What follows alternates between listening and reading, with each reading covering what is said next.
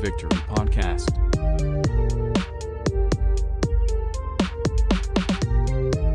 Welcome back to the Second and Victory podcast. My name is Austin Nelson, and we are brought to you tonight by the Broadway Sports Media and powered by 440 Sports Network. Make sure you check out BroadwaySportsMedia.com for all your latest Titans news, as well as Nashville SC and the Nashville Predators, who are just rolling right now. I know that Chris and Brett are all about that. What's up, guys? What's up? I'm glad to see the Preds. Yeah, look, you said I thought they were going to be sellers at the deadline. Turned out they didn't need to be sellers at the deadline, so it's nice to see. Dude, I mean, this kind it kind of feels like 17 it's weird. Again, doesn't it? Bro, 12 of the last 15. You're in the last playoff spot right now, and you're up against the Lightning 4-1 after 2. I mean, bro, it's looking good. UC is on another level right now. Oh, looks amazing. And it's time too. It's time because people were wondering for a while if UC was going to be next, if they were going to move on. But hey, listen, forget all the Preds talk right now, man. It's draft time. It is draft time. And with that being said, I want to introduce our guest tonight, Mr. Justin Mello. Justin covers the NFL draft for the one and only the Draft Network. I know you guys are familiar with that. He covers the Titans for Broadway Sports and also the co-host with our buddy Justin Graver of the Music City Audible. So with that being said, welcome in Justin Mello. How's it going, guys, man? I'm glad to be here tonight and talk some Titans, but I'm versatile, man. We're going to get into some Predators, some Nashville, whatever it is, man. I'm ready to roll. Let's get weird. So yeah, you being the Canada guy, obviously you said soccer was your second love, but I mean, how much do you watch hockey? I watch a ton of hockey. Look, I'm a big sports guy. I'm a big sports guy in general. I grew up in a household. I'm the youngest, older brothers, father. Everybody was a big sports fan in my household. It was like my poor mom was like isolated, right? She didn't know what to do. Sports on TV every single night. So, I mean, hockey, basketball, football, soccer, basketball, everything, baseball. I watch it all, man. And are you a Maple Leafs fan? I'm a Toronto Maple Leafs fan. Yeah. I figured that was the easy answer. Does that make you a Blue Jays fan then too? I am. Yes. I'm a Blue Jays fan. I'm a Raptors fan as well. So all the home teams, it was funny. Like if you were to ask me my 3 favorite teams in all of sports, I hate to admit this, but none of them are probably from Toronto. And that's just because of the sports, right? Like I'm obviously a Titans fan, and soccer being my second favorite sport. I am Canadian. People get confused, but I'm of Portuguese descent. My background is Portuguese. So, of course, the Portuguese national team in soccer when it comes to the World Cup, the Euro Cup, and things of that nature. And then my favorite club team is FC Porto, which is like the best club team in Portugal. At least I'm going to claim they are. So those are probably my 3 favorite sports teams that I root for. But don't get me wrong. I'm diehard Leaf fan, diehard Blue Jays fan, diehard Raptors fan. Mm-hmm. Sports 24/7 for me. So, Justin, what made you be a Titans fan then? Yeah, I get this question a lot. And I probably should have taken it as a sign at the time that I was only in for more misery. But the Super Bowl was the first game I ever watched, against the Rams. I was like 10 years old, and I was a kid, so I'm not going to pretend that I was super, I had this super legit reason. I kind of turned it, before the game started, I tuned in. It was my first football experience. I really liked the logo. I really liked the jerseys. Before the game, I said, I hope Tennessee wins this game. And then I remember, obviously we know how that went, but I ended up getting Madden, a couple months later.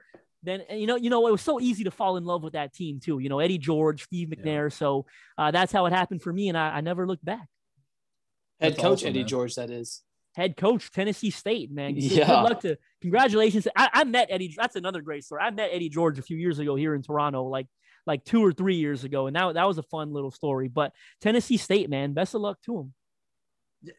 It's going to be – so, Tennessee State here, Mello, I don't know if you know how much about Tennessee State, but they're irrelevant. I mean, it's an FCS school. They're in the OVC. Like, nobody really pays attention to Tennessee State. But being a local guys that we are, I mean, it's something that you obviously root for. Now it's Eddie George coaching the team. You're going to, pull hard for him and hope nothing but the best. But the staff he put together, that's impressive. It's interesting. I feel like it could go one or two ways. It's either going to be great or it's going to be not so. When you start getting some of those personalities in there, if all the rumors are true, I don't know if they've been confirmed, but you got Ray Lewis, you got Hugh Jackson. It's an interesting room. You got Jeff Fisher's son, I think, as well, to be the D coordinator. So, but, like you said, and, I imagine the state's going to be talking about him a lot more lately, a lot more now than they ever did before. And that's a good thing, right? I think I've seen more hype on my timeline about Tennessee State today than I ever have. 100%. Yeah. For sure. Outside of maybe their homecoming parties that they're known for. Those get pretty wild. Yeah, I think so. Every year at the Titans games, they'll have one half. Every year they'll do a halftime show. It's somebody different game after game. But when the TSU band, the Aristocrats, show up, dude, it is the best halftime show. They put on a party, man. It's so cool. They'll do like different themes. One year it's Michael Jackson. The next year it's Prince. The next year it's so on and so forth. It's very cool. It's one of the better bands in the entire country. So. Very excited for Eddie and the TSU program. So that's going to be a lot of fun. Well, man, listen, let's dive into this draft time and talk about that. Melo, I know you're super busy right now with, this is your prime time. And so what all do you have going on at the moment, man? What's kind of keeping you busy?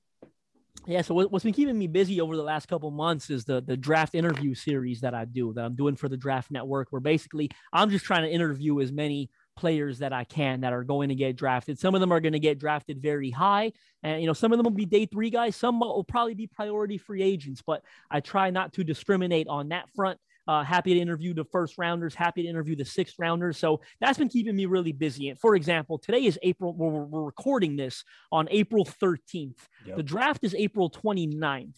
Between now and then, so that's about 16 days, I got about 50 more interviews to drop with players in this class. So I just had a meeting with the Draft Network the other day. We're amping up. I'm dropping 2-3 interviews a day, every single day. Between now and the draft, I got 50 more that I got to get out. I haven't even been keeping count. I've probably already published another 50 to 75 just since February or mid-February to now. So getting to talk to this class, sitting down with them virtually, of course, but picking their brains, asking about where they come from, giving them a platform to tell me their story, tell me their journeys. And I've had a lot of fun doing it, man. I'm probably going to sound like a salesman, but I feel like I've had my best year yet. When it comes to this series, I feel like I've told the best stories. The class has been very talkative.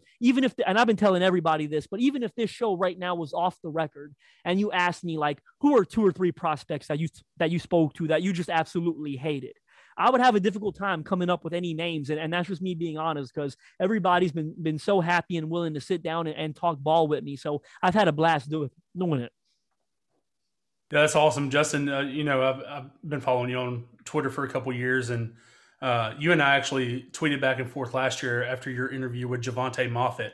I'm an MTSU grad, and I know we talked about that one a little bit. So that was really cool to kind of get that interview perspective from a guy that you don't really get to hear from on a stage like that very often. With that in mind, who's been your favorite interview so far this year? I mean, I get that question all the time, and I'm honest when I tell you it's impossible for me to answer. I can probably give you 5 or 6 that I would say kind of vie for that top spot. And I said this actually on a podcast earlier tonight, right before I came on this one. Sam Cosmi from the University of Texas was a really good one because his story is one that's very interesting.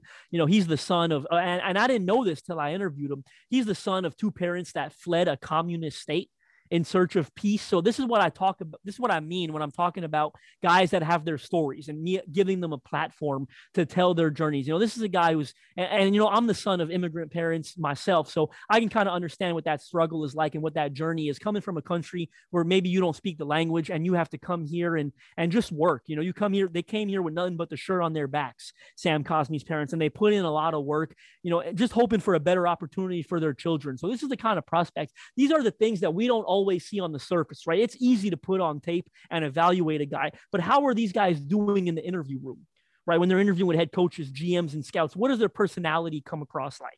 So a guy like Sam Cosmi, who understands the value of hard work, a year ago during the quarantine, when quarantine first hit, he had a little bit more extra time on his hands.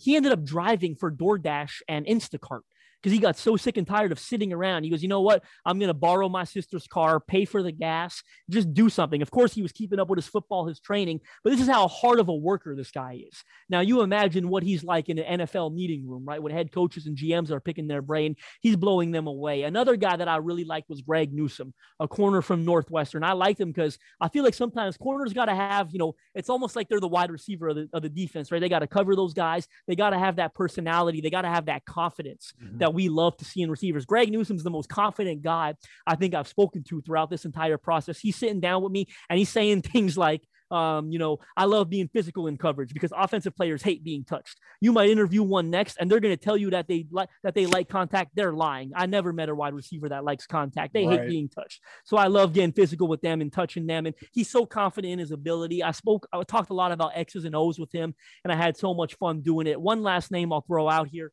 is Zaven Collins, a linebacker from the University of Tulsa.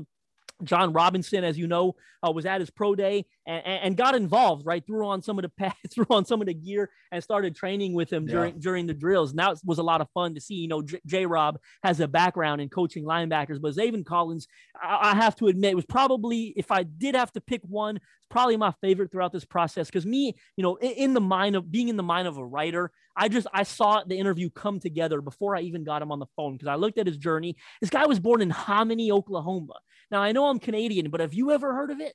Absolutely not. Absolutely not, right? Absolutely population 2,500. And listen, when I get him on the phone, I ask him about the population, and he's like, well, it's really half of that because we have a maximum security prison here, and they count the inmates as part of the population. So he's from Hominy, Oklahoma. Never heard of it. I talked to him about his journey. Again, single parent. The guy was under-recruited coming out of high school. Tulsa was his only D1 offer. Tulsa hasn't had a first-round pick. I don't know. It's been 40, 50 years, or maybe it's never. I can't remember now, but it's either been a really long time or never. So the guy comes out of high school. Tulsa's the only D1 offer. He goes there. He's not on anybody's radar. So a guy like that who has worked his butt off and worked his way into the first-round conversation, man, can we cuss on here slightly? Absolutely. Yeah, go ahead. You bet your ass that I'm going to enjoy that interview. You know what I mean? I'm going to enjoy picking his brain. I had so much fun. I spoke to him for over an hour. I got him on the phone, and I have to admit, I got to thank his representation for this because he was ready. He was willing. He said, look, I've heard about your interview series. I'm excited to do it. You got my full undivided attention. You let me know. And this is one of the first times this has ever happened to me because you let me know if you want to circle back tomorrow.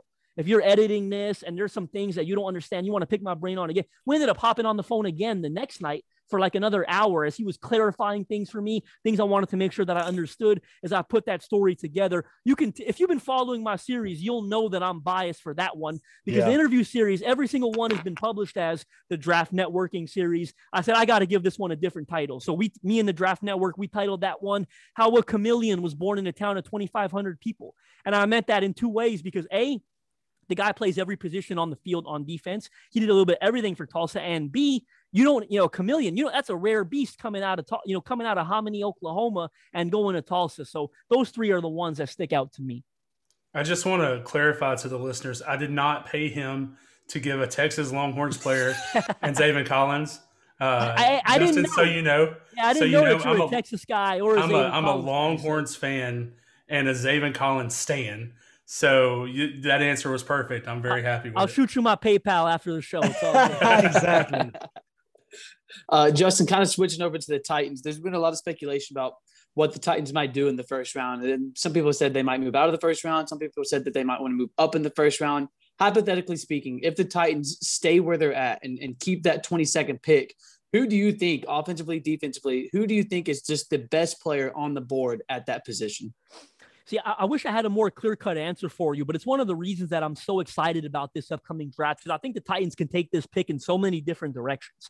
I don't remember feeling that way last year. I remember last year, first of all, on draft day, I mocked Isaiah Wilson to them. I did a mock just on Twitter, published for all my followers. I had Isaiah Wilson at 29. Oops. So it's your fault. Maybe J-Rob read it, maybe. But, if he read the scouting report, he would have known I had an early third-round grade on him. So I can't take full blame for it because I had him at, I think, 66th overall on my big board last year. But I mocked Isaiah Wilson at 29. I thought it was either going to be a tackle or a corner. And funny enough, of course, they went corner in the second round, as we all know. So I didn't think there was a lot of directions they could take that pick in last year. Now, this may not be a great sign, but I feel like there's a number of directions they can take that pick in this year. I think it could be a tackle again for obvious reasons. I think it could be a receiver. I think it could be a corner. I wouldn't rule out edge. I think those are the four positions. And I talked about this on my latest podcast with Graver, as you mentioned, but I think it's going to have to be one of those four positions. If I had to throw a fifth in there as a dark horse, I know they need a tight end, but they're not going to get a tight end at 22, right? It won't make any sense with the way the board is going to fall.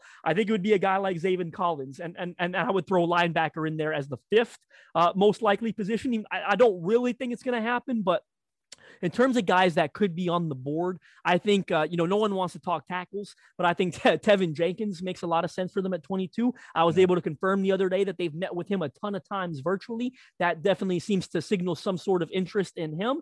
I think a receiver like Rashad Bateman would also make a lot of sense if he's there on the board at that. Terrace Marshall, I'm kind of torn on there. I know I see him in a lot of first round mocks. I personally have more of an early second round grade on him. So maybe if they can move back, that he makes a bit of sense. If we're staying with the tackles, Sam Cosmi, I know I talked about him earlier. I don't think he'll be there at 22. I think he's going to go earlier than a lot of people expect, but I think he can make a little sense. At corner, it's a tough one because I don't know that there's going to be a corner there that makes a lot. J.C. Horn's going to be off the board. Patrick Surtain is going to be off the board. How do they feel about Caleb Farley's medical at that point? Where are they at with the back procedure? Because that's a guy, of course, is a top 22 talent if you're confident in the health. I love Greg Newsome. Is he a guy that makes sense at 22? I think you'd get a healthy debate on that depending on who you ask. So they can take this pick in so many directions.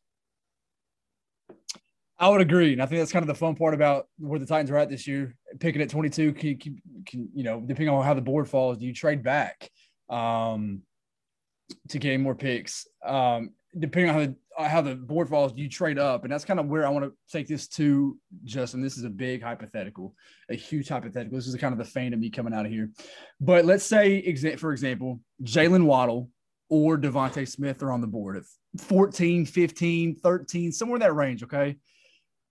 If you're John Robinson, do you trade up to try to get one of those guys? I think you'd have to think long and hard about it. Right.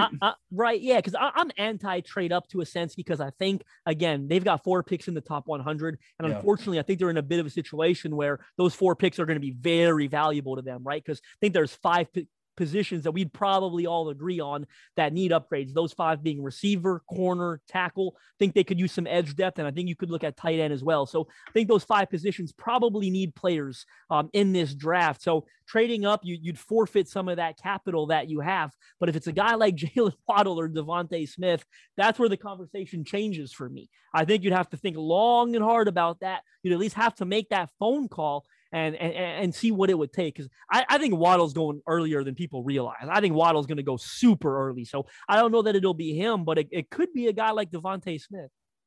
Yeah, it's a hypothetical. I've been doing these mock drafts on the Draft Network, and that was one thing that's been happening. Somebody like that falls, you're like, what if? The draft is full of mysteries. You never know what's going to happen. Guys like that fall all the time. So it was just something fun to ask. But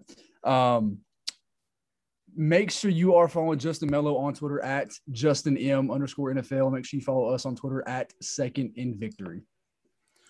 Justin, I saw a really interesting tweet from you the other day about tight end position and how you feel like John Robinson may target a tight end that we're not really talking about in Hunter Long.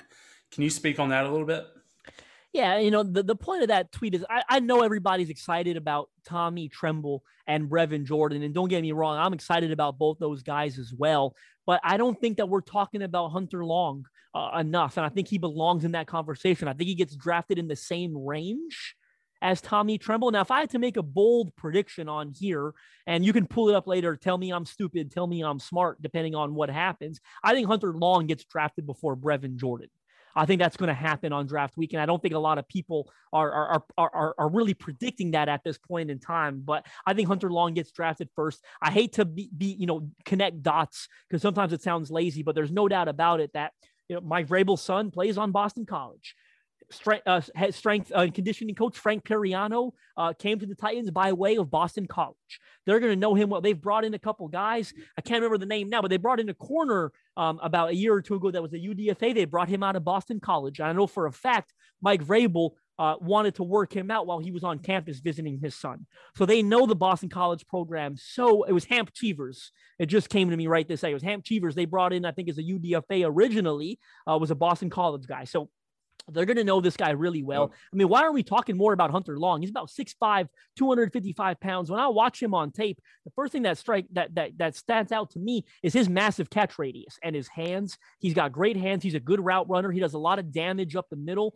He understands how to run routes. He's going to be a nightmare in the red zone. I mean, he's a difficult cover in the red zone. I don't think Boston College did the greatest job taking advantage of his skill set in the passing game. So I think he's going to take a big step forward there at the next level. When I look at a guy like him versus Brevin Jordan, he's got the size advantage on him. He's a bit more of a mature prospect. And when I say that, Brevin Jordan is a really young prospect in this class. Don't get me wrong. I interviewed him. I love him. I didn't find him to be immature, but he is a younger guy. And you can tell he's still kind of developing certain areas, not only of his game, but, probably a little bit of his personality as well. Whereas Hunter Long, I get the impression's a little more advanced, and he's a good run blocker.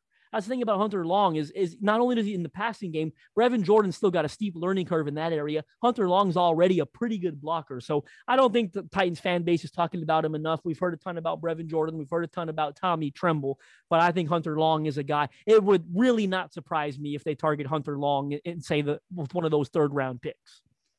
Is there an NFL comp you have for Hunter Long? No, I'm going to be totally blunt with you, and I don't mean to shut it down, but every time I get asked for that, I'm going to put my hand up. I suck at making comps. I don't enjoy I don't enjoy making them, and I kind of think they're stupid, to be honest. I just don't think any two players are exactly alike, and I'm not going to make an ass out of myself because I'm just going to be honest and plead the fifth on this one. I do not have a comp I don't have a comp for a single player in this draft class. I didn't have one last year. It's just something I don't do. It makes total sense. Justin, you hit on all the positions a couple minutes ago, and you and Chris again just there. If you put yourself in John Robinson's seat and that pick comes to you in the first round, those positions that you mentioned, where do you think that the Titans need to go with that first position to really excel their game? Whew, that's a good question, a difficult question. Again, it really depends on who's on the board. Really, I think I've talked up Rashad Bateman a lot throughout this process. I'm a huge fan of what he brings to the table. I don't think I've identified a better scheme fit on film for the Titans offense than Rashad Bateman. You look at the way that they've built their offense over the last couple of years, and some of these guys are no longer in the picture, but what do they all have in common, right? A.J. Brown, big, tough, physical route runner, unbelievable after the catch. Corey Davis, very underrated after the catch, as you all will know. We've seen some of those stiff arms he threw in his time in Tennessee. Again, excellent player after the catch. Derrick Henry, physical, athletic freak, unbelievable after initial contact, right? Jonnu Smith, undersized guy maybe, but again, what does he do after the catch? He's physical. He's tough to bring down. They line him up in the backfield. They did all kinds of things with Jonnu Smith. The Titans have prioritized building their offense with big, fun, athletic guys who are great after the catch.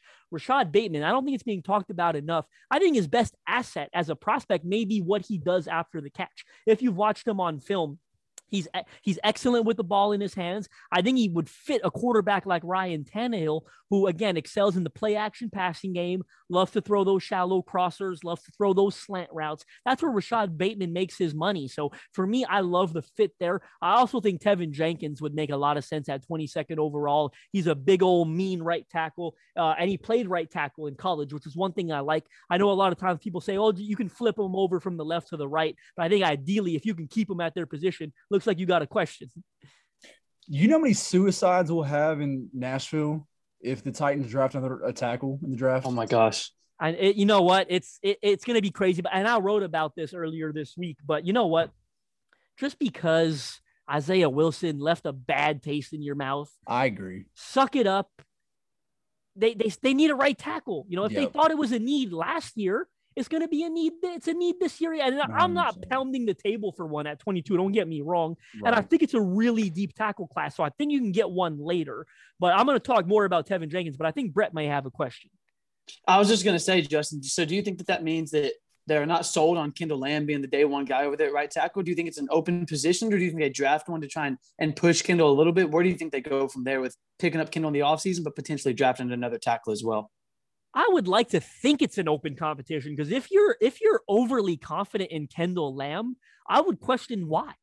And if they are overly confident in him, he's either going to make the coaching staff look like geniuses and brilliant, or he's going to make them look really stupid, because this is a guy who hasn't started a whole lot of football. I know he was with Mike Vrabel in Houston. He was a backup there, right? And he wasn't very good in Houston. If you revisit the film there in Houston, it was not good. It got better in Cleveland, but it was in spurts, right? He wasn't really a starter there in Cleveland. So if you have a ton of confidence in him, again, they're paid to do a job that I'm not. They know more than I do, but I really would not understand if they have a ton of confidence in Kendall Lamb. So back to Tevin Jenkins, but I don't think they need to grab a tackle at 22. Don't get me wrong. I'm not pounding the table for it. Ty Sombrero is also in the picture. They brought him back. I think even if they don't draft a tackle, Ty Sombrero probably gets to push Kendall Lamb for the spot at right tackle. And Mike Vrabel said as much in his latest press conference. But when I look at Tevin Jenkins, he played right tackle. He's big, he's tough, he's mean, he's nasty. And I interviewed him. And again, Austin, you said we can cuss. So I'm interviewing him and I asked him, what changed for you in 2019, because he didn't play in 2020. How did you get better in 2019? And he's like, well, at the end of the 2018 season, I sat down with my strength and conditioning coach, Rob Glass. And he said to me, if you want to go to the NFL, you better start road grading, motherfuckers.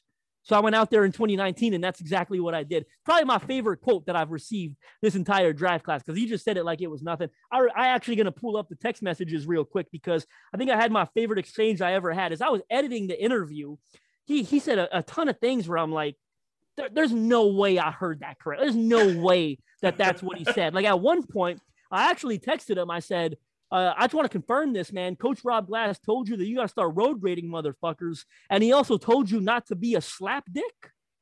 Did I hear that correctly? And he texted me back. He said, yep, that is absolutely correct. And I said to him, man, I don't know what a slap dick is, but I know that I don't want to be one. And he said to me, trust me, you definitely don't want to be a slap dick. It gets you in trouble real fast. No, that's hilarious. That's the kind of personality that Tevin Jenkins has. He's a fun guy. I think they're going to like him. He's a road grader. I think Derrick Henry would love to run behind a guy like that at right tackle. I think he'd make a lot of sense, pairing up on that right side with Nate Davis. So, again, I'm not banging the table for right tackle at 22, because I think they can get some good players there elsewhere. There are a lot of good tackles in round 2 or 3 that we can get into if you'd like. But I think him, Rashad Bateman, those two guys right now, they really stick out to me as good bang for your buck. And Jenkins won't be there at 53 in your opinion, right? In my opinion, no. I mean, stranger things have happened. I remember last year, I think I went on a podcast and I told somebody that the tackle from Houston, Josh Jones, wouldn't be available there later. And he was, right? I mean, Titans didn't take him, but he went in round 2 or 3, I think somewhere in the 60s. And that shocked me. Apparently he had an injury that nobody knew about. But my point is, I can sit here and tell you Tevin Jenkins won't be there at 53. I don't think he will, but stranger things have happened. Sure. All right. So us being, of course, Titans fans, huge Titans fans, but we're also major NFL fans as well. And I love talking about things across the league. I like talking about players in the scheme and the fits, they'll, what's best at. I know the Steelers need a running back. I know that this team needs a corner and this team needs a quarterback. So I want to go back to the running back position because it's such a unique class. Not a whole lot of guys at the top that a few stick out in my mind. And tell me if I'm wrong, Mello. You got ETN, you have Najee that kind of stick out. And then you have guys like Michael Carter. And you go down the list like that. Talking about Travis and Najee, in your opinion, both are probably first-round guys. What teams make the most sense for both Travis Etienne and Najee Harris? Yeah, for me, I would love to see Najee Harris land in Pittsburgh. Yeah, I think that makes a lot of sense. They obviously need a running back. They let James Conner walk today for real cheap, right? What did that say about what they thought about James Conner? I mean, and it's tough out here for a running back. Less than $2 million, I think James Conner got, and that blows me away. He won everybody's fantasy league for him 2 years ago. So, but Najee Harris in Pittsburgh, I think makes a lot of sense. We saw how they like to use James Conner. They throw him the football a lot. I think Najee Harris is a really good pass catcher. He's a violent, physical runner. I feel like he just fits the culture, right, of what it means to be a Pittsburgh Steeler. With Travis Etienne, I think the Miami Dolphins would make a lot of sense there. Again, I think that's another team that needs a running back. They've got multiple picks in the first round. I think that could make a lot of sense for them. Etienne, I remember last year just being shocked when he went back to school, right? I mean, we all had a first round grade on him based on his 2019 campaign. He went back to school, but he's so exciting. I think he could really, take some of the pressure off Tua there with his ability to score the ball, to score touchdowns every time he touches the ball. So if I had my choice, as much as, as Titans fans, I think we all probably don't love the Pittsburgh Steelers, I would put Najee Harris in Pittsburgh and I would put Etienne in Miami. While we're talking about running backs, what are your thoughts on Kenneth Gainwell?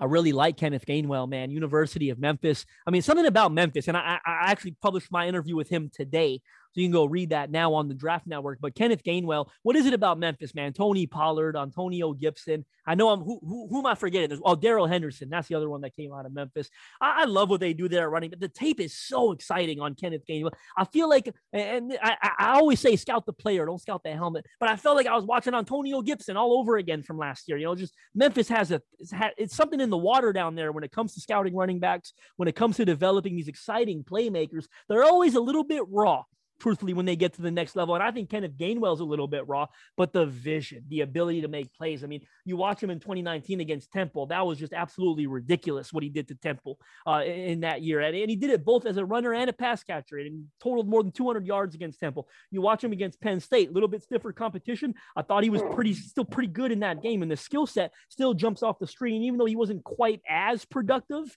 in that game because of the stiff test he was facing. I came away from that game saying, I want to throw the ball to this guy 100 times in the NFL, because that's how excited I am about his skill set. The potential is through the roof. I will say I was a little surprised with the testing results. They weren't quite as good as I expected them to be.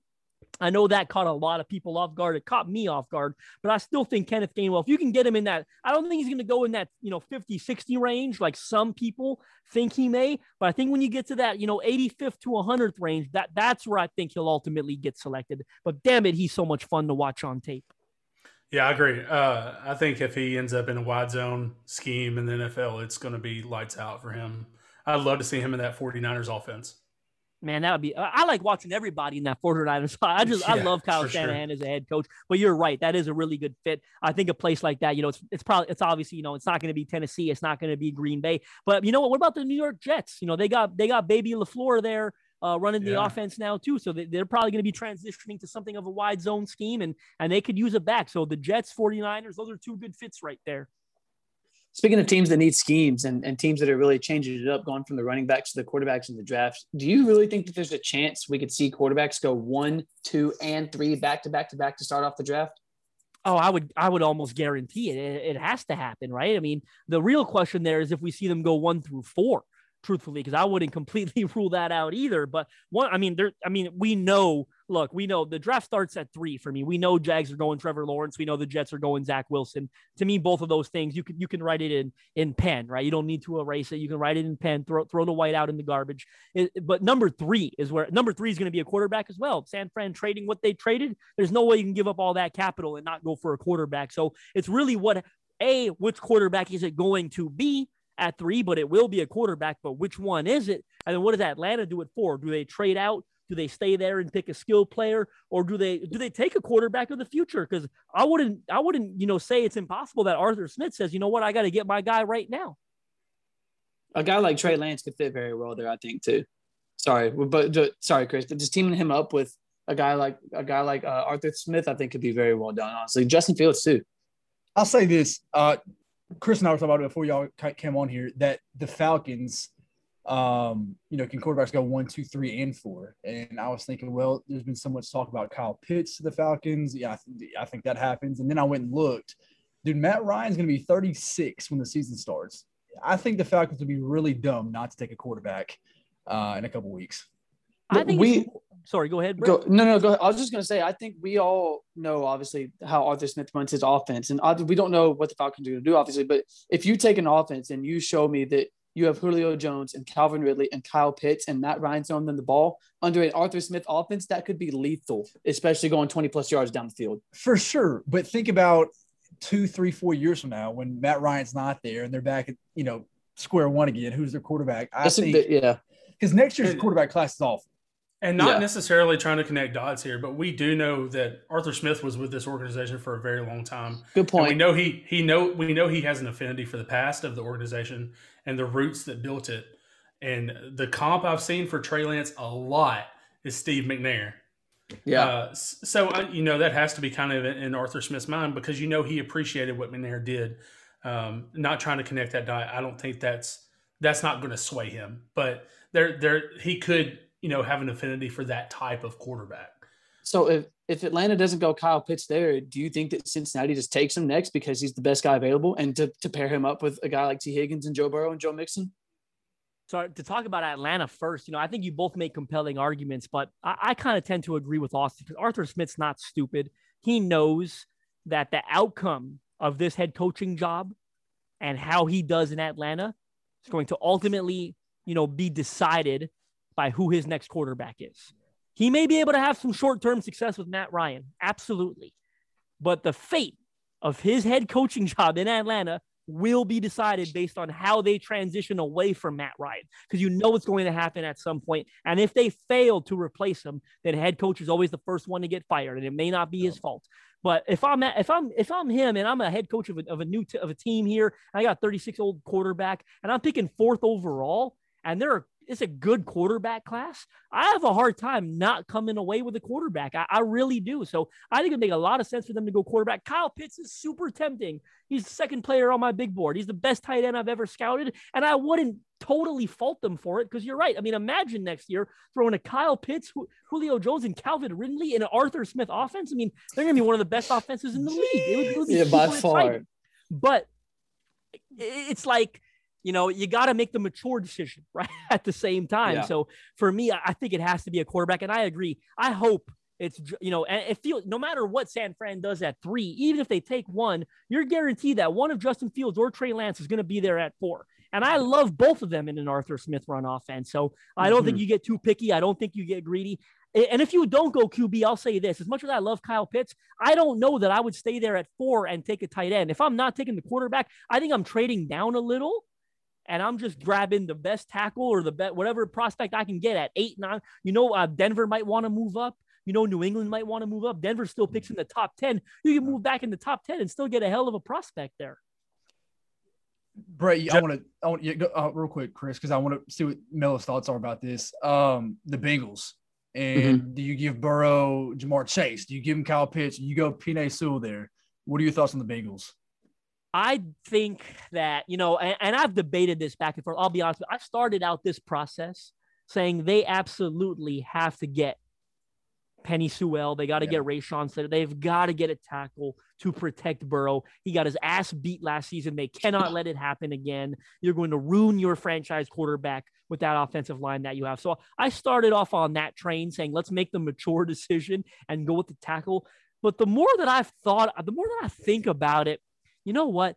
This is a deep tackle class, and they got to pick in the early 30s. I'll be honest with you, I don't think Kyle Pitts should even be in, really that much in the conversation there. And I may sound stupid saying that because, of course, he'd be worthy, but I think I'm pairing Joe Burrow with Jamar Chase. I'm trying to recapture that magic they had at LSU. I hope it's what they do, because then I'm coming back in the 30s and I'm grabbing Alex Leatherwood with that second, or I'm grabbing Dylan Radins. Or I'm grabbing, whoever's there. Spencer Brown, who's a tackle prospect I'm extremely high on. I don't know that he goes as early as the 30s, but there's going to be a good tackle in the 30s. It might be Tevin Jenkins. It might be Christian Darrisaw, right? There's going to be so many guys that could potentially be there. I think I'm taking Jamar Chase at 5, and then I might even move up a little bit, right? Maybe I trade back into the back end of the first round and grab one of those tackles. So that's what I hope they'll do. And that's actually what I think they'll do. If Jamar Chase is there at 5, I think they're taking him. Going back to the quarterback conversation, Justin, how do you rank, based on your grading, how do you rank the quarterbacks in this draft? Yeah, I've got Trevor Lawrence 1. I've got Justin Fields 2. I've got Trey Lance 3. I got Zach Wilson 4. And I got Mac Jones 5. Now, I know that probably isn't the most popular ranking out there, and I know NFL teams may see it differently, but for me, I mean, turning the tape on Justin Fields, I'll be honest with you. I remember my first experience when I really opened my book and started scouting him officially and started watching all the tape, all 22, and writing notes, blew me away. I wanted to go out and buy an Ohio State hoodie. I mean, I love the guy so much. I don't get why he's not universally seen as the second best quarterback in this draft. I don't know what I'm missing, but for me, it's hands down. I have never wavered. He has been my QB2 the entire time. I'm taking the risk on Trey Lance at QB3. He just, Zach Wilson kind of came a little bit more out of nowhere. I think one thing that I think really works in Zach Wilson's favor, and I'll say this, I think he has benefited a little bit throughout this process from the trend that the NFL is going. And this league is a copycat league. It always has been. It always will be. seeing the success that Kansas City has with Patrick Mahomes, what he does outside of structure, seeing the success that Mahomes is a rare beast, but to build on that, seeing the success that the Bills had with Josh Allen this past year and what he does out of structure, it has made that type of QB all the rage. And I had a conversation about this with an NFL agent the other day. It feels like we're starting to feel like everyone's getting a little short-sighted here. Like what? That's the only way that QBs can win nowadays. They have to be Josh Allen. They have to be Patrick Mahomes. There's no other way for them to win. That's just, recency bias creeping into the process. But I like Zach Wilson. Don't get me wrong. I understand why people love him, and the pro day was terrific and yada yada. But for me, I'm rolling the dice on Trey Lance before I'm rolling it on Zach Wilson. That's just my 2 cents. Just we hit on the guys who protect guys like Justin Fields and Trey Lance and all that. The offensive lineman, you've mentioned it a couple of times. One guy that we haven't even mentioned tonight and nobody's really mentioning this year, and I think it's because he decided to go back to school after his junior year and he had some blood clot issues. Still had a decent year last year, but that is Trey Smith, who I think that if he left after his junior year, easily would have been a first-round pick. Obviously, like you said, the blood clot issues, and last year was good, still not, but not quite like his unreal first 3 years he had at Tennessee. What do you see in Trey Smith, and where could he possibly land on your big board and in the draft as well? What round and stuff like that? Yeah, I'll be honest with you. Because of everything that you just said, Trey Smith was a very difficult evaluation for me. I had a hard time putting my pulse on his. I had a hard time figuring out what I thought about Trey Smith in the beginning. There's just so many variables there. There are so many things that have unfortunately murkied those waters a little bit, right? As I like to say, look, he used to play left tackle. I think he's a better fit at guard. He was a huge recruit, as you said. He had some excellent years. You got to go back to 2019 and put the tape on. I did that multiple times. I remember watching him against BYU. I thought he played well in that game. The only thing about him that I think hurts his stock is, again, the unfortunately, I hate to use a guy's health against him, but certainly if you're a GM making a decision, you have to question and worry about his long-term health. Two other things that I don't love about his game is that I don't think he's position versatile. I think he's definitely a guard. I also don't think he's very scheme versatile. Like, there's all these people that want to see him land in Tennessee. I don't really love that fit. I don't think he's a guy that can play in a zone scheme. I just don't. And I get, again, he's a local guy and people love it, but I think he's a big old tough road grader that does his best work in a phone booth. I think he should probably get drafted by a team that wants to run the football a lot in sort of a power-based scheme, so to speak. I don't think he really fits Tennessee when it comes to where he's drafted. Again, I mean, it depends on the health. I don't think he's going to go as early as some people think. If I had to guess 2 rounds, I'd say he goes between round 3 and 4. And 2 years ago, nobody would have said that 2 years ago. Right. Yeah, no, you're not wrong. But unfortunately, it's a long process. And a lot of evaluators, they'll tell you this themselves. People are like, well, he was so good in 2018. A lot of times these GM, they're throwing that out the window, man. They're not, what have you done for me lately? What kind of prospect? I'm not drafting the 2018 guy, right? I'm drafting the guy that we saw in 2020. So it's unfortunate what's happened to him. I hope it works out for him. It looked like the Titans spent a lot of time with him at his pro day. But then again, of course, it's a local thing. They're always at that pro day. They're going to spend time with all those guys. But I don't love the fit of Trey Smith in Tennessee. We are joined by Justin Mello from the Draft Network. Make sure you follow him on Twitter at JustinM_NFL. All right, Justin. So I want to hear the Titans fan, and you come out in this one, okay? We all have our draft crushes. Mine's Elijah Moore. But Justin, it doesn't matter what round it happens, but the one draft crush that you have in this draft that you want the Titans to absolutely draft, who is it and why? That's so tough because, again, I've got multiples, and I can kind of go by round here. Some of the guys that I really like that I think we're not talking about it. I mean, I don't want to start that off by saying we're not talking about enough because I do love Rashad Bateman. Again, I've talked about the fit in the scheme. I think that's a guy that makes a lot of sense. I really love Greg Newsome. Another corner I'm a big fan of, I don't think is getting enough attention, is Eric Stokes. And I've said this on every pod appearance I've made. I don't know why we're not talking more about Eric Stokes. To me, he checks pretty much every box as a top cornerback prospect, someone that I think is going to get drafted earlier than people realize. Guys later on that I really love. I'm a big Dwayne Eskridge guy out of Western Michigan. I think the tape it just blew me away. It's so exciting. I'm going to just keep throwing names at you like rapid fire. I think he's got inside outside versatility, by the way, in Eskridge. I really like that about his game. Amari Rogers is a guy that I'm incredibly high on. I love him. Peyton Turner, the edge out of Houston, I think is a guy whose ceiling really excites me.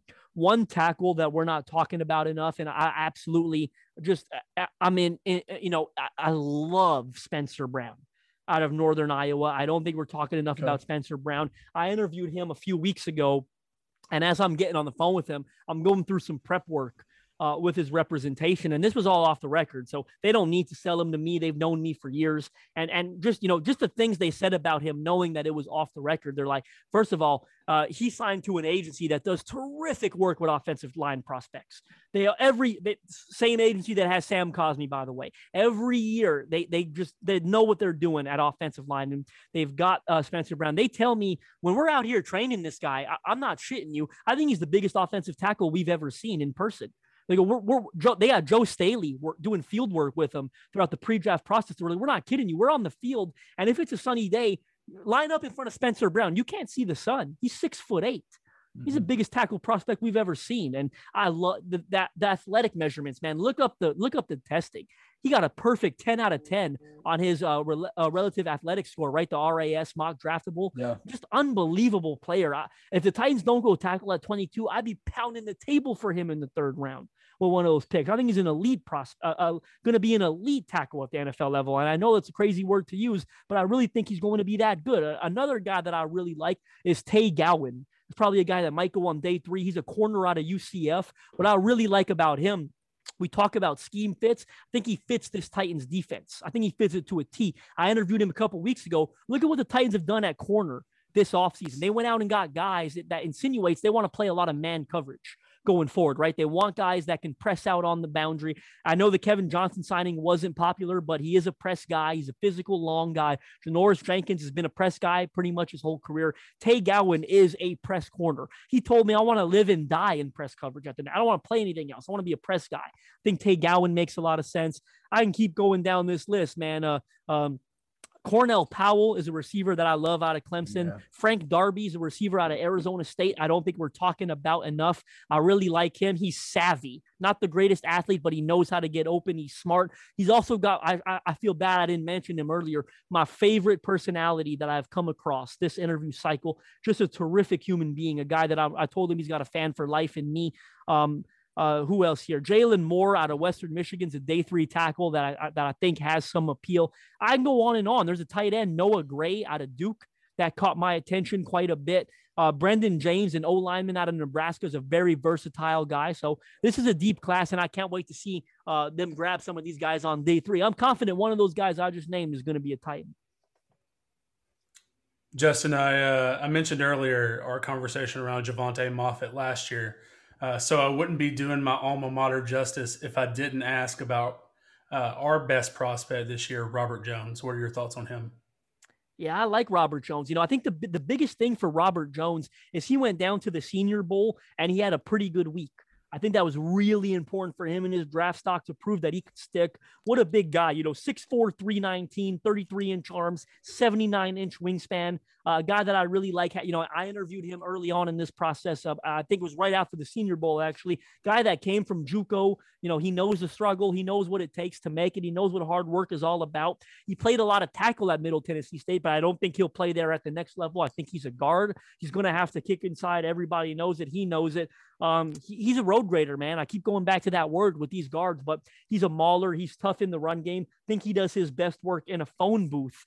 Can't wait to see him. But you know what? At the same time, when I say that, I'm about to contradict myself. I do think he moves a little bit better than he gets credit for. I don't think people realize he's not a bad mover. He's not Deontay Brown or Aaron Banks, 2 guards in this class that I think really you don't want getting on the move very much at all. I think Robert Jones could move a little. I think he definitely goes on day 3, but I do think he gets drafted.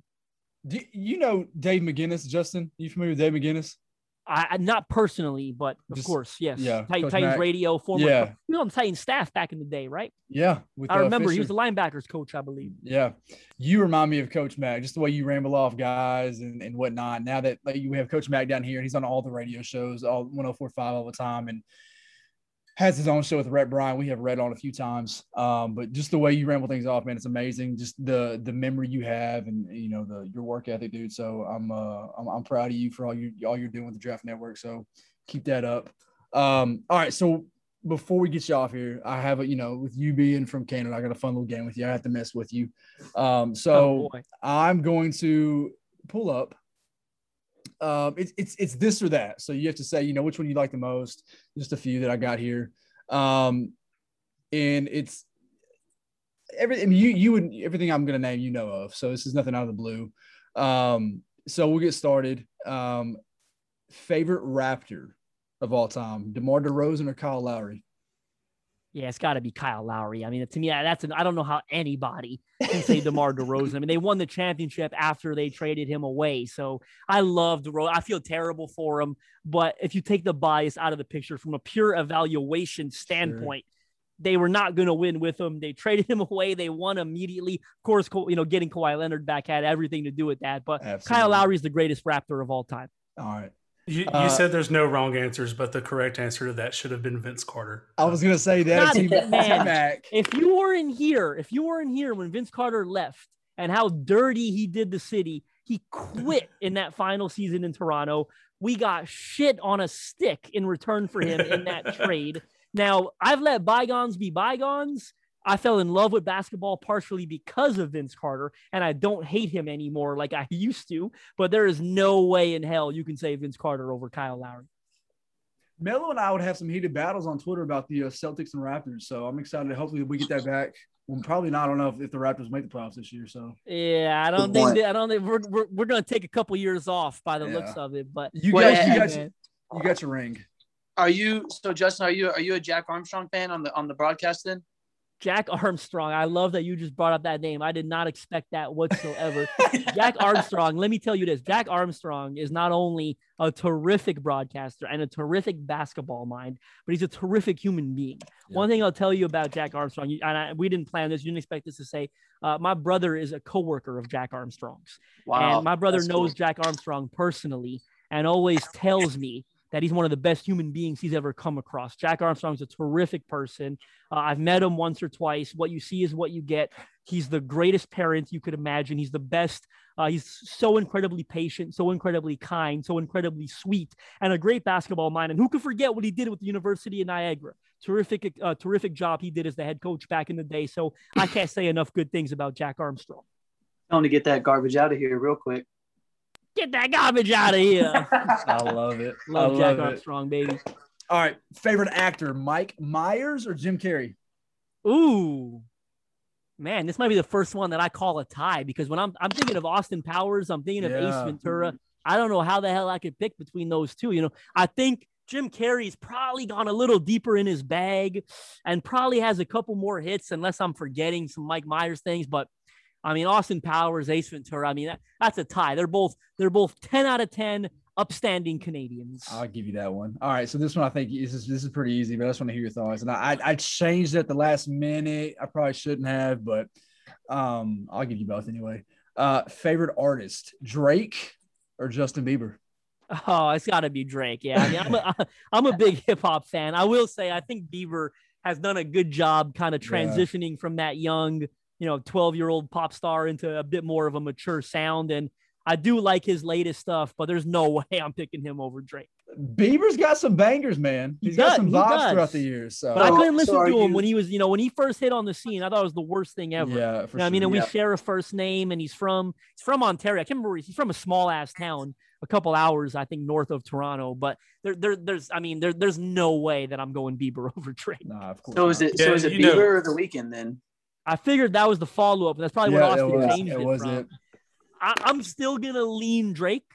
You said Drake or The Weeknd, right? Bieber or The Weeknd. Oh, Since you picked Drake, please go to Bieber or The Weeknd. Yeah, I'm going Weeknd over Bieber for sure. But again, it's kind of a personal taste question. I'm a big hip-hop fan. I like R&B better than I like pop. for what I would categorize Justin Bieber as. So definitely, and I remember and I'm gonna pat myself on the back. I was putting my friends onto The Weeknd before anybody knew who he was. Like when that first mixtape came out, I'm sure you've all heard it now. When that first dropped here in Toronto, House of Balloons, like in 2010 or whatever it was, I put all my friends on that. Like, you got to listen to this guy. It's been so fun to watch him grow. He's from a town called Scarborough that's about maybe about an hour outside Toronto, small town. Not many people make it out of Scarborough. Not the greatest neighborhood. A little bit of crime, a little bit of violence. Not a great place. So to see The Weeknd make it out of Scarborough and to watch his journey from a local star to performing at the Super Bowl, I mean, us as Canadians and especially from Toronto, we can't be more proud of The Weeknd, man. Yeah, the Toronto music scene has really propelled itself to the front of the line internationally. It's crazy to see, those three names right up there at the top of every list pretty much. And I remember it was like before those guys, like rappers that you may not even, I mean, you're probably familiar with Cardinal Official, I imagine. Of course. He was like the first one out. He was like the first rapper from Toronto that I remember. And he had a little crew that he ran with. There was a guy named Socrates that was really good. There's a guy named Chaclair that had a couple big local hits out here. There was a group called the Rascals that had a bunch of local hits. Those guys, and Drake will tell you this himself, those guys kind of paved the way for Drake, because without those guys, without Cardinal Official, there's no such thing as rap in Toronto. Shania Twain. Shania Twain. Got to give a shout out to Celine Dion is up from Canada too. But man, but the music, it's true. Like to see what Drake has done and the doors that he's opened for everybody else is pretty crazy. Absolutely. All right. Favorite beer, Molson or Labatt Blue? This is what's so funny about this is that Canadian beer is so well known, around the world. And we talk about Canadian beer. I think Molson and Labatt, everything that's classified as like mainstream Canadian, I think is awful. But I am a pretty big beer drinker. I love craft beer though. Okay. And, call me a hipster, whatever, yada, yada. The craft beer scene in Toronto has exploded lately. And it's exceptional. So you wouldn't catch me dead drinking Budweiser or Molson Canadian. When I can venture over, I'm going to drop some names because I've been dropping names on. We can talk. Look how versatile I am. We can talk music. We can talk craft beer. It is what it is. We can talk European soccer. I could venture over to Blood Brothers here in Toronto, I could venture over to Bellwoods. I could venture over to Merritt, and I could venture over to Fairweather. All these places in Toronto have exploded lately, and the beer is terrific. So Toronto's got a terrific craft beer scene. So he said, "Fuck both those draft beers." Pretty much what he said. I do not like. You know what's funny? I don't mean to sound biased, but every time I visit the States, and obviously I do so as frequently as I can, of course, as you know, Austin, I always hear about American craft beer. It's so good. It's so good. It's so good. I have yet to go to an American city that's local beer impressed me that was better than Toronto. I mean, you got to come out to Toronto. You got to try the craft beer scene here. Even buddies of mine who have been to California, who are diehard beer guys, and they say that the California craft beer was amazing. And I've had everybody that's ever been there has told me they were disappointed compared to what we have right here. Blood Brothers, Bellwoods, Merritt, and Fairweather. Top 4 craft brewers in Toronto. I've always wanted to come to Toronto. So when I do, Melo, I'll hit you up and we'll go get some craft beers together, dog. You know where to find me, man. I'll take you all over the city, man. And Real Sports Bar, man. That's another place. You ever come to Toronto? I don't know if you ever heard of Real Sports Bar, but it's a bit of a point of pride here in Toronto because a couple of years ago, ESPN, again, being American, you got to factor this. Probably going to be a little biased there. They released a list of the best sports bars in all of North America, and they put Real Sports #1 on the entire list. Wow. Real Sports Bar is outside the Air Canada Centre where the Leafs and Raptors play. It is directly, it's a stone's throw away. It is owned by the organization that owns the Leafs and the Raptors, Maple Leaf Sports Entertainment. The money that they have poured into that place, it is unbelievable. They got the biggest television screen in North America at any bar. It's impossible to get a seat there. You got to go hours early. You got to call. You got to make a reservation. Good luck even doing that. But the food, the drink there, the atmosphere on any game day, it's crazy. And you can pack hundreds and hundreds of people there. People go there before the Leaf game, before the Raptors game. They pre-drink. They head over to the game. If you don't have tickets, you stay there, watch the game there. People come back after the game. They come back into the bar. Chill. It's just a terrific place. So if you come to Toronto, the craft beer scene, the Real Sports Bar, those 2 things are a must. Hey, side note real quick. How live? So when you've been to some Raptors games, I would assume. Yeah, of course. How live is Jurassic Park? Yeah, it's crazy. It's crazy, dude. It's crazy. It's filled with a lot of young people to be honest, especially for the Raptors games. There's a lot. It's a really young crowd there, sometimes even like teenager, so to speak. But it's live. It's crazy. Toronto's I'm biased, but it is a wonderful city. Certainly one of the best in North America. And that the fan base here is crazy, man. Whatever it is, Leafs, Raptors, the fans are crazy.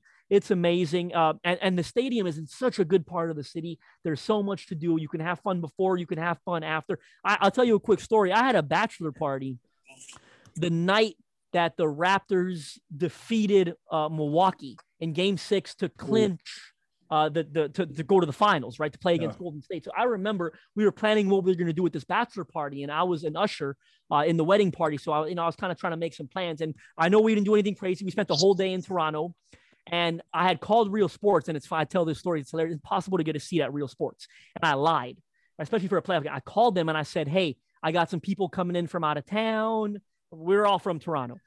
They're looking to do some heavy drinking because Real Sports is a place where you got to drop money." And sure. I'm telling you, it's one of those places where you call, they can tell, they judge you on the phone. They're not going to give you a reservation. You better sound mature. You better sound sophisticated. You better sound like you're ready to spend some money. So I said, "Hey, I got people coming out of town for a bachelor party, and they're looking for a place to do their drinking. Can you get us a table?" "Oh, no problem. We get you a table, blah, blah, blah." So we walked in there after a whole day of bachelor party festivities. We went into Real Sports Bar. We watched Game 6 against Milwaukee. We watched the Raptors. We were, hammered by that point. We watched the Raptors clinch the Eastern Conference title. I cannot tell you what the atmosphere was like in that place. And then we just spent the next few hours walking around the city, hugging strangers, high five. Canada's super polite. It's even more polite when you're going to the NBA championship. So that was a crazy experience. It's such a fun city. Brett. So was the city more live? I'm guessing definitely probably when the Raptors were moving on, but that Jose Batista era from 2014 to 2016. Oh my God. I mean, I think one of the loudest arenas I've ever heard is when he hit that bomb against the Rangers and then just threw his bat. I don't even know if his bat's landed yet when he flipped it like that, but the city had to have been buzzing like crazy during that era. I'm so jealous because first of all, the bat flip is one of my favorite moments in sports for me, for myself personally. We just talked about that the other day. Yeah, we did, right? I mean, you and I were talking about that the other day, but when you talk about favorite moments in sports, for me personally, the bat flip is very high on my list. I'm jealous because my brother and my cousin were at the game. These guys, they're diehard sports fans. My brother and my cousin, they're a little bit older. They've been to so many events. They've traveled the world to watch sports. And they told me that the energy in that building at that moment, they don't think they've ever seen anything like it. Ever in their career, in their life, going to all these sporting events. That was crazy. I wish I was there unfortunately, I was there for another game that playoff year where we got blown out like 15-1. It was the worst game. I wish I had a refund on it. I paid a pretty penny for tickets, and it was R.A. Dickey that just got killed in that game. It was over by the third inning, but that moment was just crazy. I mean, that's up there with the Kawhi Leonard shot against the 76ers. Yeah. That shot as well was just insanity. Watching it roll around the rim, the way I exploded into cheers and tears. Two great Toronto sports moments over the last couple of years. We haven't had a lot of them, but those two. Not to mention too that was already a hyped up game because that was the same season that Odor just let one up against Batista at second base in Texas. And then for him to do that in the playoffs, I bet that made it even better. I mean, they hated each other. I've hated Odor ever since, and that's just being a Toronto sports. I mean, how could I not, right? I've hated Odor. I hate the Texas Rangers. They're not in our division, but it just felt like a little rivalry, right? It was kind of born that day, and we'll never forget it. That's for sure. I'm going to go rapid fire here. Favorite hockey player, Gretzky or Crosby? You know what? I was a little young during the Gretzky golden era, so for sure I'll probably go Crosby because I'll never forget the golden goal. I think it was against the States, right, in the gold medal game at the Olympics. It wasn't a nice goal by any stretch of the imagination, but we call that the golden goal over here. It was a terrific moment. So my favorite player is Austin Matthews, and I know that it's still early in his journey, but the guy's like 10 goals ahead right now of second place in scoring. I mean, the season he's having, if he was having a full season, I'd love to see what kind of totals he would hit. But Austin Matthews is already my favorite hockey player. I've never watched a Leaf player better than Austin Matthews. I know we've had some good ones, but that's how good of a talent he is. But Sidney Crosby over Gretzky because that golden goal is one of my best sporting memories. And Matthews is a stud for sure. Just ridiculous. All right, last one. Tim Hortons. I hate that he's American. Not to cut you off. I hate that he's American. We so wish he was. It's the one thing, if I could change about him, I would make him Canadian because I hate that, I mean, it's not a big deal at the end of the day because he's a Leaf, but It would be so much, you know what I mean? It would be cooler if he was Canadian. I would do anything to have an Austin Matthews on the Preds. So just count Right. your Oh my blessings, Melo. gosh. I mean, Count your ridiculous player. blessings. All right, last one for you. Tim Hortons or Starbucks? I know Starbucks is more American, but like, I mean, I'm sure you guys have Starbucks up there too. Yeah, I mean, I got Starbucks on every corner, right? Yeah. I'm going to go Tim Hortons, even though, it's a little more Canadian. It's a little more affordable as well. I don't know what the price differences are like out there, but I go to Tim Hortons. I can get something for $1. I need $1 out here. Starbucks is always going to cost you at least $5. So the price difference is monumentally different. Although I have heard that Tim Hortons, they're starting to change. I mean, I don't know how the pandemic's going to impact their plans, but right before the pandemic hit, they started like changing a lot of the stores downtown. They started making them upscale. They introduced a bunch of new menu items. Like they got more expensive. They got nicer. So I feel like they're trying to change their image a little bit, but I'll go with Starbucks for now. I love it. I was surprised. I figured you would go Tim Hortons on that one, but I added that in there just to. Oh, I'm sorry. Did I say Starbucks? Yeah, you said Starbucks. I meant Tim Hortons. I'll go with Tim Hortons. I spent the whole time talking up Tim Hortons, and I accidentally said Starbucks. No. I go with Tim Hortons again. More affordable, more Canadian. A lot of fun. I love it. All right, man. Well, listen, Melo, if I'm pretty sure the NFL will allow fans this year, would that mean you will be attending a Titans game? We'll see. Being Canadian, it depends on how our vaccination rollout program continues here. Yeah. You guys are kicking our ass in that department. We have, I know you guys probably don't pay all that much attention to it, but we've really fumbled the ball on that front. So we'll see if I can get vaccinated, A, and B, if the border's open, because right now it's difficult to travel. So I would love, I miss Nashville already, though. As you know, I pretty much come every year to Nashville. Yeah. So I miss it already. I'm hoping to get out there this year. And if we do, I'm expecting to grab some beer with all three of you. Man, would love that. Melo, you come down to Nashville and go to a Titans game, then we'll come up there and go to a Argos CFL game with you. You want to laugh? You want to laugh? For all four of us, it'll be our first Argos game. I could imagine, dog. You know what, man? I say this all the time. I feel terrible for them, but there's so much to do in Toronto that the Argos just can't compete, man. They just don't get the attention out here. No, for lack of a better word, truthfully, nobody gives a shit. You go out to, again, we talked about Real Canada earlier. I think it was we weren't recording yet, but you go up to Edmonton, you go up to Saskatchewan. That's where the CFL is king. You know what I mean? Because that's all they have, really, from a sporting perspective. Out here, unfortunately, the Argos just haven't worked. Nobody cares. I can go to a Leaf game. I can go to a Raptor game. I go to a Jays game. I can go to an MLS game, right, with Toronto FC. So Argos are way down the pecking order in Toronto, unfortunately. I'm going to be honest, Justin. At one point, Logan Kilgore, who was MTSU's quarterback, was the quarterback for Toronto. And I didn't even know that. I was so excited. I was like, man, I'm going to watch an Argos game. I'm going to see how well he plays. I had no idea what was going on. They were like running before the snap. Yes, it was weird. They get a running start before the snap. There's only 3 downs, which I'm not going to lie. I wouldn't change it, but it's semi-interesting because they have to pass the ball a ton because of the 3-down rule. But I mean, don't get me wrong. I do watch it on, if there's a late night, nothing on, I'll watch the Argos on television. I'm not totally opposed. I will root for them. I'll cheer for them to win the Grey Cup, but I couldn't name you 3 players on the Argos right now. I don't blame you. There's too much to do in Toronto. Yeah, you're too busy. You don't even keep up with the CFL, so I'm with you there. Justin, man, we appreciate your time. Thank you so much for hopping on here with us and talking ball, man. I remember when you came down here for the Colts game, the home opener. Yeah, man, for the Bustin' with the Boys tailgate. And God rest his soul, Matt Neely hooked that up, and we kind of got all of us there for a little bit and saw each other, man. It was so nice to meet you and your lovely lady. But yeah, man, hope you it was great meeting you that time. I'll never forget it, man, because that was, Neely, unfortunately, I passed just a couple weeks later, and that hit me hard. But I got to hang out with you, and I got to hang out with him that morning, and I got to hang out with him the night before. Him and I went to dinner the night before, and that's a story that I always tell him, myself and Nate Bain, who runs Titan Social. 3 of us went to dinner the night before, and me and Nate always tell that story to each other because that was unfortunately the last time both of us saw Matt.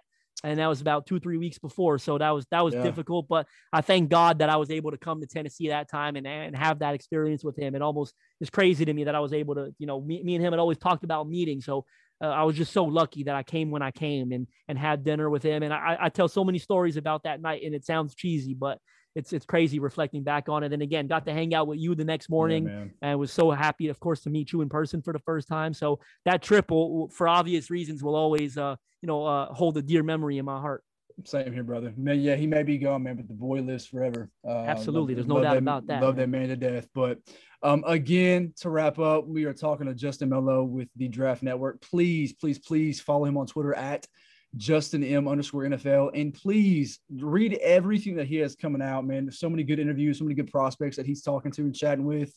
Man, I'm just excited for you and all the stuff you got coming your way. And any big prospects you're talking to? Yeah, man, I'm saving some of the best interviews for week of. So I got a couple in the bag. I got a couple I'm working on that I won't drop any names in case it doesn't work out, but sure. I've got a couple in the bag already done that I'm waiting for. I got Boogie Basham. That's a big prospect that's dropping the week of. I got Eric Stokes dropping the week of. I got Azeez Ojulari dropping the week of the draft. I got Rashad Bateman interview dropping the week of the draft. So I've got Rashad Weaver from Pittsburgh dropping tomorrow. I've dropped a couple of other already big first rounders over the last couple weeks. Christian Darrisaw, I dropped Greg Newsome and really a ton of others. Zaven Collins, again, Sam Cosmi. I've been lucky to do what I think is going to be a bunch of first rounders this year and a bunch of high profile picks. So I've been excited about it and looking forward to it. And I've put the work in, so I'm excited to watch how this all unfolds over the next few weeks. I'll read them all and cannot wait to continue to read the upcoming ones, man. But for Brett Batchelor, Chris Carter, Justin Mello, my name is Austin Nelson. You've been listening to the Second Victory podcast. Make sure to subscribe on Apple Podcasts and Spotify and rate 5 stars, leave a review, all that good stuff. We are brought by the Broadway Sports Media and 440 Sports Network. As always, tighten up. Tighten up.